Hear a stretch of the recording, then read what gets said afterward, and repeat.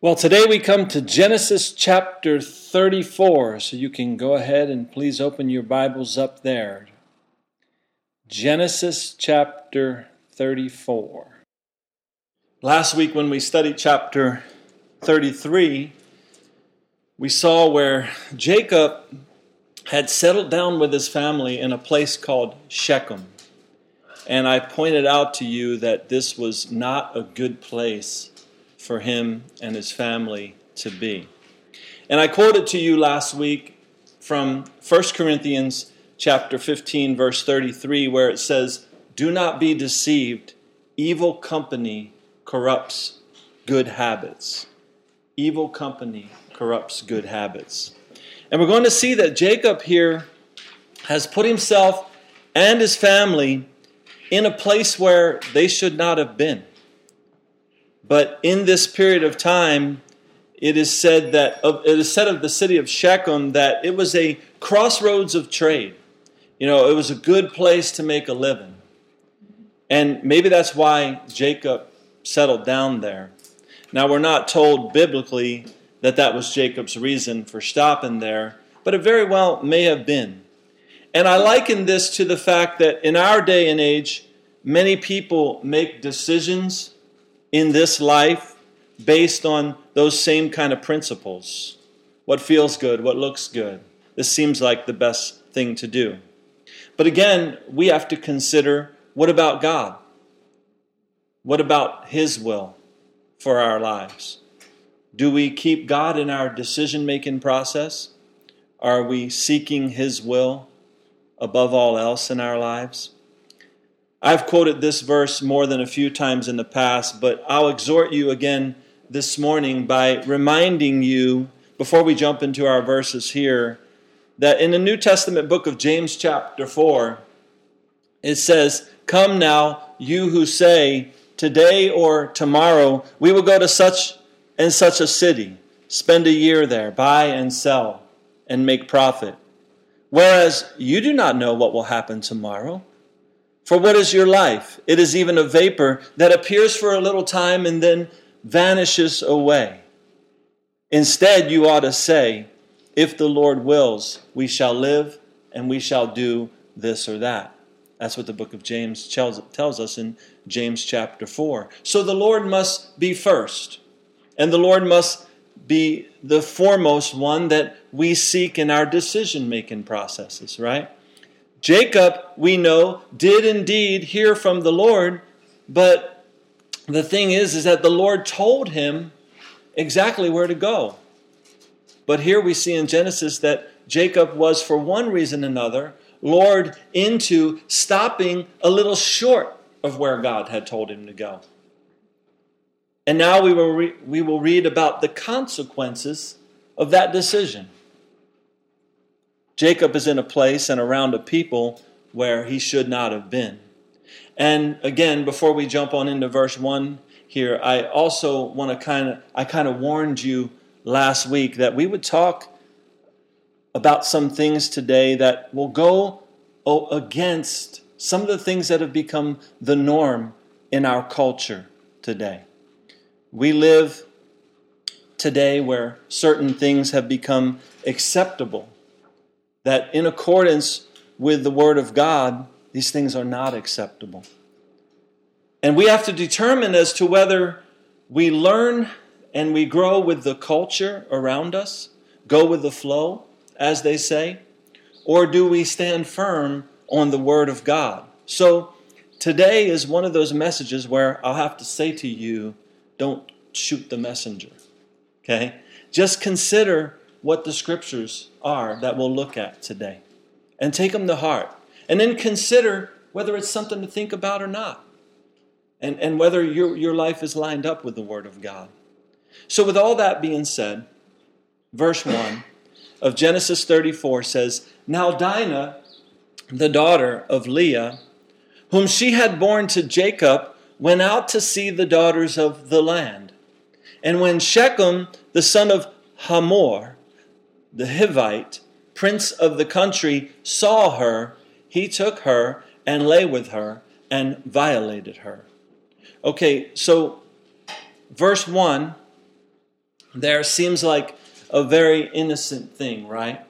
Dinah is simply going out to hang out with the girls. But where the girls are hanging out in this world, you can bet the boys will be hanging out there as well, right? And where it says there in verse 1 that Dinah went out to see the daughters of the land, these young women of the land were the Canaanite women. And if you remember back this far when we studied Genesis chapter 9, that is where it's the first time we heard of Canaan.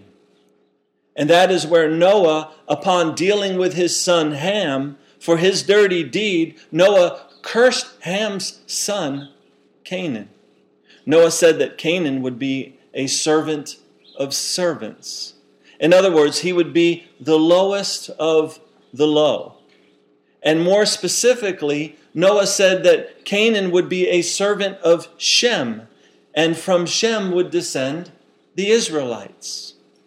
But the name Canaan, or the word Canaan, if you will, means lowland.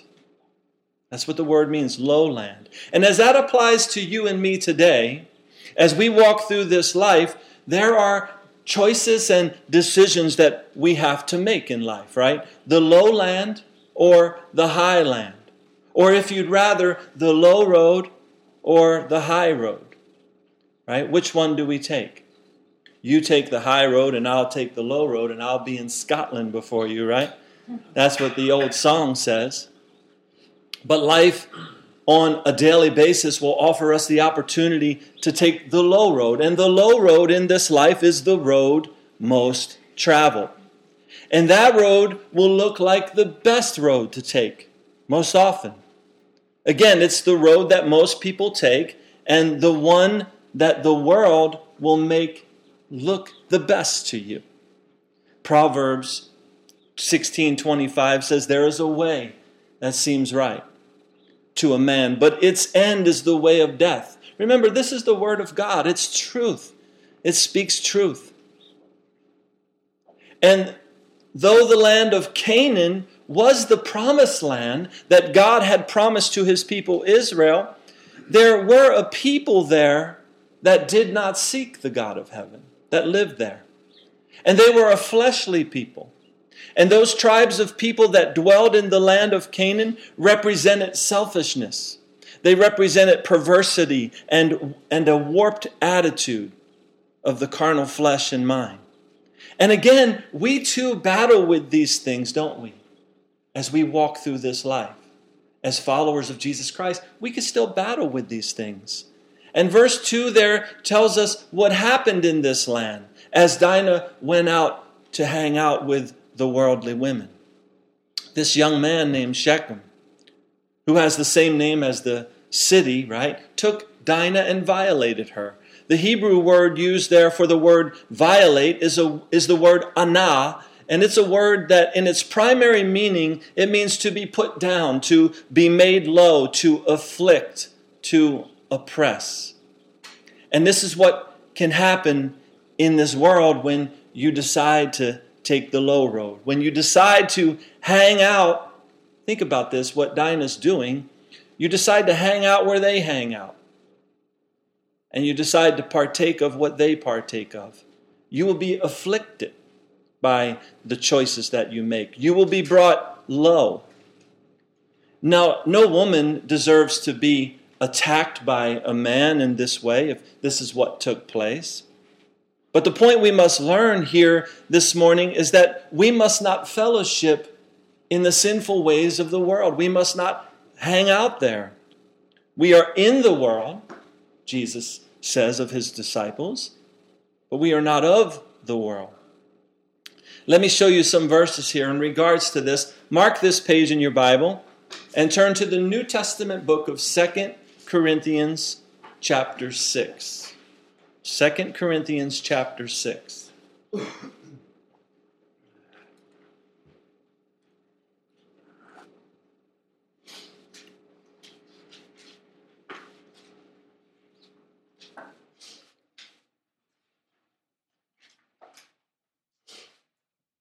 Second Corinthians 6, and let's look down and start reading in verse 14. 2 Corinthians 6:14.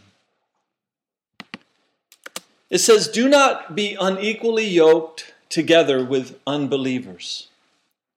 For what fellowship has righteousness with lawlessness? And what communion has light with darkness? And what accord has Christ with Belial? Or what part has a believer with an unbeliever?" So Paul's kind of taking different roads here to make one point. Verse 16, "And what agreement has the temple of God with idols? For you are the temple of the living God. As God has said, I will dwell in them and walk among them. I will be their God, and they shall be my people. Therefore," so here's the conclusion of this, right? "Therefore, come out from among them and be separate, says the Lord. Do not touch what is unclean, and I will receive you. I will be a father to you, and you shall be my sons and daughters, says the Lord Almighty." So the point is very clear there, isn't it? Does it really get any plainer than that for you and me today? If we have been born again, if we have confessed our sin, repented of our sin, and we have turned our lives over to the living God, then we are to have come out of this world and to have made ourselves separate. We're to be strangers, pilgrims. When you're a stranger, you're strange. You're strange to the world around you. We are to, as verse 17 there says, not touch what is unclean. In other words, we are not to partake of this world's evil ways. And if you hang out where darkness dwells, then that darkness will eventually encompass your life and ultimately lead you in the direction that is far away from a relationship with the living God, our Lord Jesus Christ, the one that says, I'm your Father. The God who says, I'm your Father. You'll be my sons and daughters. That's what He wants for you. He has the best for you. But when you take this route, it leads you away from Him. Because light has no fellowship with darkness. So you stay off the low roads. You get on the high road, which is the place where God wants you to be. Thinking about this subject with Dinah, how many young girls have gone out and hung out in the lowland where all the rest of the girls hang out. And there they meet a low-life guy whose only intention is to violate them. It happens millions of times a day around this world. But if you're a godly young man, if you're a godly young woman, you won't go where they are. You won't hang where they hang. If you're a godly father and a godly mother, then you'll train up your child in the way that they should go so that they don't go there and hang out there.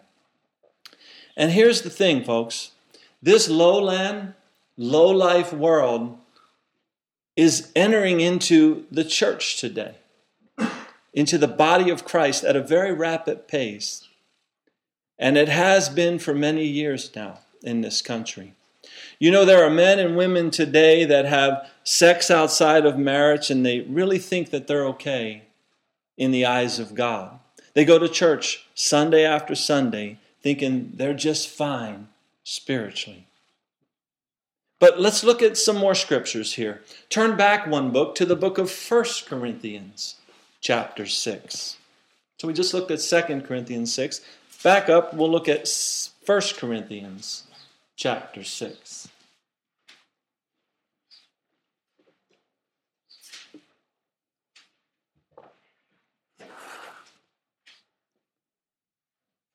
First Corinthians 6, starting in verse 9.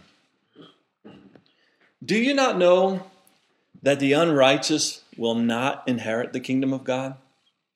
Do not be deceived. Neither fornicators, nor idolaters, nor adulterers, nor homosexuals, nor sodomites, nor thieves, nor covetous, nor drunkards, nor revilers, nor extortioners will inherit the kingdom of God. But yet today our churches are growing with these people and accepting all of this in many ways, right? But we have a small list here, right? An idolater is a person that worships false gods. There is one God, and He is the God that we read about here in the Holy Bible, and Him only are we to worship.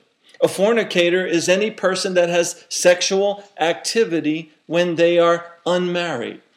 The Greek word is the word pornos, and it's also where we get our word pornography from, right? And you may say, well, pornography is not having sex outside of marriage. But Jesus said in Matthew chapter 5:28 that whoever looks at a woman to lust for her has already committed adultery with her in his heart. And adultery is also on the list here. And this is when a married person has sex outside of marriage, or pornos, right? You see, sex is for marriage. This is how God designed it to be. Sex was for the purpose of procreation, right? One man and one woman being joined together to produce more men and more women for the earth. I'm not going to have you turn there right now, but at least make a mental note of this scripture and read it later. It's Hebrews chapter 13, verse 4. And if you'd like, you can turn there. But it says, marriage is honorable among all, and the bed undefiled. So the marriage bed is to be undefiled, right? But fornicators and adulterers, God will judge. So only the marriage bed is undefiled, according to the Word of God. That's the only place it's right for sex. Every other sexual act is sin. Fornicators and adulterers will be judged. Now, I told you that today's message would be hard-hitting and that it would go against the ways of our culture today, right? But this is God's Word. And many choose to ignore it, even in our mainstream churches today, right? The pews, the chairs are full of people that are living in sexual immorality, and the pulpits won't discuss it. The pastors won't teach this. They won't put this out there for the people. But we can't make the mistake of ignoring God's Word. It's truth. It's what He's given us. It's His Word. But look, here's the bright side, if you want to call it a bright side. It's not really that I'm giving you a dark side. I'm actually giving you the bright side. I'm giving you the light side where Jesus dwells, right, in truth. But in 1 Corinthians, I kept you here in 1 Corinthians chapter 6 right now. I want to keep you here for a reason. Verse 11 continues and says, and such were some of you, but you were washed, but you were sanctified, but you were justified. How? In the name of the Lord Jesus and by the Spirit of our God. So when it says there in verse 11, such were some of you, the key word is were. In other words, you used to do some of these things, but you no longer do them. Why? Because at one point in time you came to Jesus, you repented, you turned your life over to God. This is why people must come to Jesus, right? So that they can be born again. And it's all because of Jesus. When you repent and you come to Jesus, you are washed, you are sanctified, you are justified in the name of the Lord Jesus and by the Spirit of our God. So it's the Spirit of our God that does this work within a person when they surrender, when they repent, and when they turn from the low road and stop walking in the ways of the people of the land and instead walking in the ways of God, as if we are people of God. So, again, I teach to not just all of you folks here, but there are listeners throughout the world that listen to this teaching. So I have to ask or point out that if you're still living in the lowland ways of this world, And again, we've mainly talked about just some sexual things here this morning, but there are many other ways in which we can follow the ways of the world instead of the ways of the Word, right? There are many other ways you can fellowship with the darkness of this world, right? The TV shows you watch, the movies you go to see, the songs that you listen to, the places and the people that you hang out with can represent darkness. Remember, if you have come to Christ, you are to, as we read in 2 Corinthians 6:17, come out, we read. Come out and be separate. Do not touch what is unclean, and the Lord God will receive you. Come out and be separate. So as we flip back to Genesis 34 now, Shechem has violated Dinah because that type of activity is only reserved for marriage. That's why it's a violation. And then in verse 3 here of Genesis 34, it says of Shechem that his soul was strongly attracted to Dinah, the daughter of Jacob, and he loved the young woman and spoke kindly to the young woman.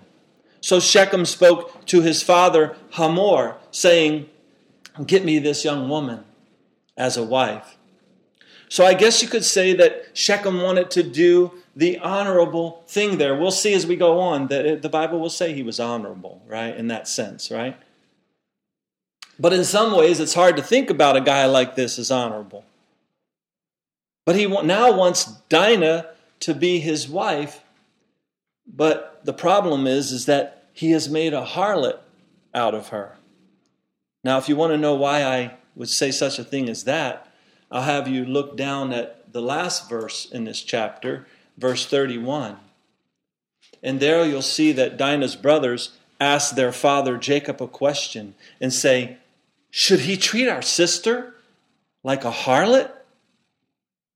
You see, the fact is, from a biblical standpoint, in regards to the sexual points of life, right? The Bible only describes women in a couple of ways. She is either a harlot or a virgin. There's no two ways about it. That's all we see in the Bible, okay? The Bible also uses the word whore to describe this kind of a woman. And it uses the word whoremonger to describe this kind of man. So the female is a whore, the male is a whoremonger according to the Word of God. Again, this is hard-hitting. But sex is designed by God for marriage, and only the marriage bed is undefiled. So otherwise, right, unmarried men involved in sex outside of marriage are whoremongers. In other words, they are out looking for and making whores out of women. But again, such were some of you. In past tense, right? If you repented and you come to Christ, and if you have been washed, you have been sanctified, you have been justified in the name of the Lord Jesus Christ. You see, I have to say as I tell you all this, I can't point any fingers because such were I. I was one of these people before Christ, right? But we come to Christ and we come to the life where all things become new. The old has passed away, okay? But as the body of Christ, we must walk in a way now that's different. And we must train up our young women and our young men in the truth of the Word of God and to know that God has the best plan for them and He has a purpose for them. And if you've blown it as an individual and if you've blown it as a parent, then there is forgiveness in Jesus Christ. We simply come to the cross and we lay it all down and we move on in the way of righteousness.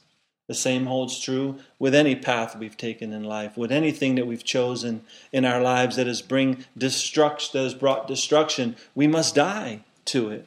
And we must come to the cross, and then we must fight the fight of faith to live in a different way because God has something good in store for us when we do. We can't allow this world to lead us down the path of unrighteousness. So we're told there that Shechem's soul was strongly attached to Dinah. And he now wanted to marry her. But this isn't going to set well with Jacob and his boys, his sons, right? And verse 5 continues and says, and Jacob heard that he had defiled Dinah, his daughter. Now, his sons were with his livestock in the field, so Jacob held his peace until they came. So it looks like Jacob wants some backup here from his boys before he tries to deal with the situation. But in the meantime, verse 6 says, then Hamor, the father of Shechem, went out to Jacob to speak with him. And the sons of Jacob came in from the field when they heard it, and the men were grieved and very angry because he had done a disgraceful thing in Israel by lying with Jacob's daughter, a thing which ought not to be done. So again, any kind of sex outside of marriage should not take place. This ought not to be done. It is a disgraceful thing. Now, let me just interject something here. Most people look at this whole thing between Shechem and Dinah and they would consider it a rape, which again is despicable. We know that, right? But there is some room here to speculate that maybe it was not, right? Again, Dinah went to the wrong place to hang out with the wrong people. And just maybe she knew that the boys hung out there too, right? We don't really know this for sure. But if it was a rape, it was despicable and wrong. And the main point I want to make to you this morning in bringing this up is that if it was consensual sex outside of marriage, it was wrong as well. And Jacob's sons, Dinah's brothers, are angry with Shechem for this.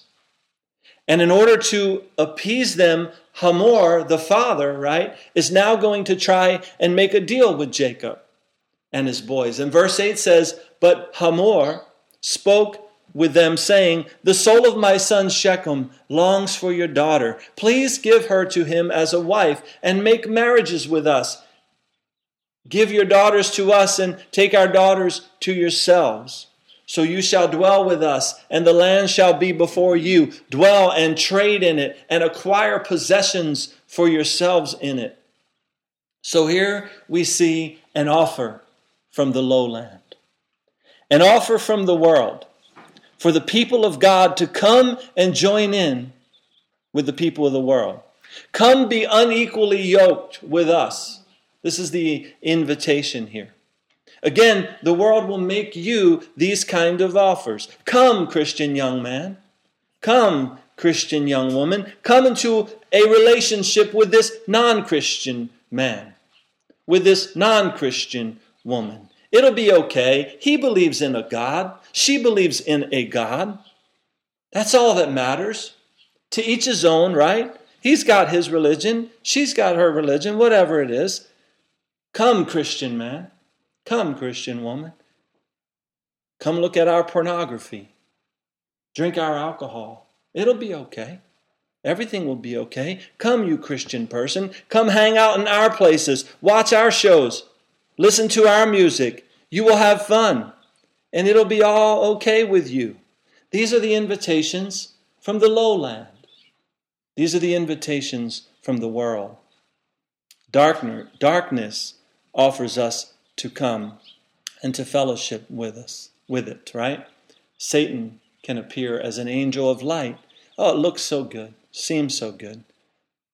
And behind it all, that's who's behind it all, by the way, Satan. Offering to kill, offering to steal, offering to destroy. And that's what Jesus said he would do. But Jesus said, but I have come that you might have life and that you might have it more abundantly. But oftentimes we take the road of what looks good, what feels good for the moment, right? Instead of that abundant life that Jesus gives us, because oftentimes the low road is the most appealing. Again, because everyone else is going down that road and it feels good and it looks good. And the high road is the harder road. It's the road less traveled because it's harder to climb. It's an uphill climb. God has not promised us that going through this life by faith would be easy. But He has promised us that He will be with us as we do. Verse 11 continues and says, Then Shechem said to her father, that's to Dinah's father, right, and her brothers, Let me find favor in your eyes, and whatever you say to me I will give. Ask me ever so much dowry and gift, and I will give according to what you say to me. But give me the young woman as a wife. But the sons of Jacob answered Shechem and Hamor, his father, and spoke deceitfully, because he had defiled Dinah, their sister. So do you see that there? It says that the sons of Jacob are speaking deceitfully to Shechem and Hamor here. In other words, they've got something up their sleeve. They've got a plan in this, and you're going to see it, right? Verse 14. And they said to them, We cannot do this thing to give our sister to one who is uncircumcised, for that would be a reproach to us. But on this condition we will consent to you. If you will become as we are, if every male of you is circumcised, then we will give our daughters to you, and we will take your daughters to us, and we will dwell with you, and we will become one people. But if you will not heed us and be circumcised, then we will take our daughter and be gone. Now, personally, I don't think that Dinah and all these other women were worth this. You have to go through this for this? I don't think it's worth it, right? I would take option B here, and I would say, okay, take Dinah and leave. Because I'm not doing that. Not at this stage of my life, right? I'm that old, these guys, right? But that wasn't the case. And verse 18 says, And their words pleased Hamor and Shechem, Hamor's son. So the young man did not delay to do the thing because he delighted in Jacob's daughter. He was more honorable than all the household of his father. So remember I said he was honorable in this way, right? And I quote it to you from Hebrews 13:4, that marriage is honorable. And Shechem wants to do the honorable thing, so he does not hesitate to do what they asked him to do and to get circumcised. He's going to go ahead with it. And him and his father, though, they're going to now go and they're going to try to encourage all the other men in this place to do the same thing. And verse 20 says, And Hamor and Shechem, his son, came to the gate of their city and spoke with the men of their city, saying, These men are at peace with us. Therefore, let them dwell in the land and trade in it. For indeed the land is large enough for them. Let us take their daughters to us as wives, and let us give them our daughters. Only on this condition will the men consent to dwell with us, to be one people, if every male among us is circumcised as they are circumcised. Okay, so Shechem and Hamor dropped this bomb on the men of the city, which I would think would be a pretty hard sell. So they need to sweeten the deal a little bit here. And that they will do in verse 23. They say to them, Will not their livestock, their property, and every animal of theirs be ours? Only let us consent to them, and they will dwell with us. So there's going to be from this livestock now, we're increasing it this much. If we let these guys stay here, there's going to be food aplenty. There's going to be all kind of good things for us, right? Verse 24, And all who went out of the gate of his city heeded Hamor and Shechem, his son. Every male was circumcised, all who went out of the gate of his city. So I guess the deal was sweet enough for them here. But remember, these people represent the lowland for you and me today. They represent the flesh, the world, and all that it has to offer. And in this world, people want more and more stuff, don't they? They want all this world has to offer. So when they heard that they would get the women, the livestock, the property, and every animal, they couldn't resist. It's kind of like what the world offers people today. You can have it all, the world says. The property, the cars, the party life. You can be on Easy Street. It's all yours, baby. Remember, Satan took Jesus and tempted him for 40 days, right? He took him and he put him on the high spot in the temple. And he said, all the kingdoms of the world will be yours if you'll just bow down to me. This is what the world offers us, right? So what happens is a person ends up focused on all the wrong things and all the lies this world will tell you, right? It's that lottery mentality. You can have it all now.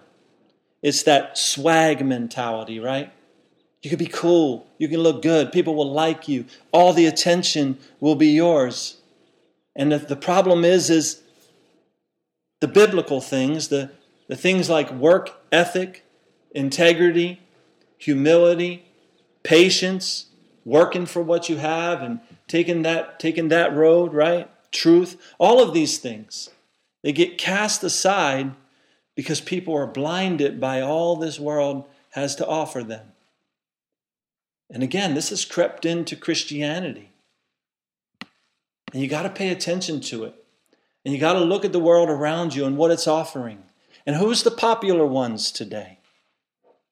It's the ones that draw all the attention to themselves. It's not the people of integrity, right? It's the ones with all the flash, right? And today, the minds of many of our young people are drawn to this kind of thing.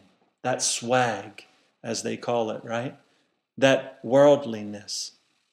The guy, the girl that has all the flash, that gets all the attention. And more people are being drawn into a lifestyle today where it's all about your image and how you portray yourself, right? And all of this has taken place because people are not doing all they can do to say, I'm dead to this world and I'm going to live in accordance with the Word of God. And Satan is deceptively leading people down the path of becoming weaker and weaker, further and further away from God. Okay? And that's what we're seeing here in this story now. The world and its god, Satan, will offer you so much and then ultimately destroy you when you fall for it. Watch what happens here in this story, verse 25. Now it came to pass on the third day when they were in pain that two of the sons of Jacob, Simeon and Levi, Dinah's brothers, each took his sword and came boldly upon the city and killed all the males. And they killed Hamor and Shechem, his son, with the edge of the sword, and took Dinah from Shechem's house and went out. The sons of Jacob came upon the slain and plundered the city because their sister had been defiled. They took their sheep, their oxen, and their donkeys that was in the city and what was in the field, and all their wealth. All their little ones and their wives they took captive, and they plundered even all that was in the houses. So what a deal for these Canaanites, right? What a deal they made here. Hey, you can have all this if you just do this. Yeah, right. Right? But again, that's what living for this world will get you. You want the big money, you want the nice house, you want the property, you want the cars, you want all this world can give you, you want the good feelings of this, that, and the other thing. Well, then all you have to do is this. Just come hang out with us. Just come do this, right? Sell your soul. And then all of a sudden, destruction comes upon you. There's an old song of the world, right, that says, I'd rather laugh with the sinners than cry with the saints. And that's a lie from the pits of hell. Because all you will get when you're laughing with the sinners is sudden destruction coming upon you. And the sinners aren't laughing when this life is over. It's the saints, the ones that have been justified, the ones that have been washed, the ones that have surrendered their lives to Christ. They'll have the joy. So that's a lie, right? And if a person doesn't get it in this lifetime, they'll get it on Judgment Day for sure. And of course, I'm speaking now to those that do not choose Christ, but rather they choose this world and what this world has to offer. And also to those that may profess Christ today, but aren't living like it. They're seeking the things of this world instead. Again, I'm saying this for the third or fourth time. I know this is hard-hitting, and I know it's contrary to our culture today, but nonetheless, we do see it in the Word of God, do we not? Verse 30, then Jacob said to Simeon and Levi, you have troubled me by making me obnoxious among the inhabitants of the land, among the Canaanites and the Perizzites, and since I am few in number, they will gather themselves together against me and kill me. I shall be destroyed, my household, and I. But they said, should he treat our sister like a harlot? Now, I read verse 31 to you earlier, and this was the reason that the sons of Jacob gave as an excuse for what they had done. Their sister was no longer a virgin and still unmarried, which made her like a harlot. But before we close this morning, there's something I want you to take note of in verse 30 there. Let's read it again. And I'm going to put some emphasis on certain words here. As I read this again, I'm going to put an emphasis on certain words that are spoken by Jacob. Verse 30. Then Jacob said to Simeon and Levi, you have troubled me by making me obnoxious among the inhabitants of the land, among the Canaanites and the Perizzites. And since I am few in number, they will gather themselves together against me and kill me. I shall be destroyed, my household, and I. Right? Do you see the selfishness in this? Jacob says, me, I, me, I, my, I. 7 times. Of course, he's right to be angry with what his sons have done, but he's making it all about him. And many parents today operate in this same kind of pride when their children fall into certain kind of problems in life. They yell at their kids for how bad their kids are making them look, when the fact of the matter is that they were the ones that raised up their kids in this kind of world. Jacob's the one that put his family there, right? They parked themselves around bad company. And they were upset that their good morals were violated by their children. But yet it's the world that many parents feed to their children. They just let them be around everything in the world. And they don't say no to anything. Right? And we all need to see that, again, we are to come out and be separate. Don't put yourself in a situation where what you know to be biblically correct is being violated. And if you are a parent, don't let your kids walk in that way either. Jacob should have never put his family in that situation. And then on top of that, he never should have let his daughter, Dinah, go out and hang out with the daughters of the land, as she did. So our bottom line for today, for you and me, is repent and turn our lives entirely over to the Lord Jesus. And when you do, you must stop being like this world around you. You must come out and be separate. Let's pray. Heavenly Father, your word is truth. And Lord, as it even says in your word, Lord, that it is profitable to us for correction. Your word corrects us at times. It rebukes us. It instructs us in righteousness. And we have seen that today. We have been instructed as to what righteousness is and what unrighteousness is. We have seen what choosing the ways of this world can do. And the choices that we make, Lord, how important they are. So God, we ask for forgiveness, God, for the things in our lives that have distracted us away from you. We ask, Lord, that you would lead and guide us in the paths of righteousness for your name's sake, Lord. But even as I pray that, Lord, I understand that that's our choice. You've done all you can do, Lord. You've done all you can do for us, Lord, in sacrificing and laying your life down. And now you just ask us to do the same, to take up the cross, to follow after you. And then when we do, Lord, when we choose you, when we choose to walk in your way, when we choose to walk in the way of your word, we must then walk by faith and not by sight. And this is the problem, even amongst Christians today, Lord, in the body of Christ, is it's so easy for us to walk by sight rather than by faith. So, Lord, we pray that you would increase our faith. But, Lord, we just acknowledge you. We acknowledge the truth of your word. We acknowledge what we've heard from you through your word. And we thank you, Lord, that we have this opportunity and this time to gather around your word. And we pray that as we go forth into a new week, Lord, that it will be our desire to seek you and to serve you. Even as we sung this morning, still the greatest treasure remains for those who will gladly choose you now. It says, one day every tongue will confess you are God. One day every knee will bow, but still the greatest treasure remains for those who gladly seek you now.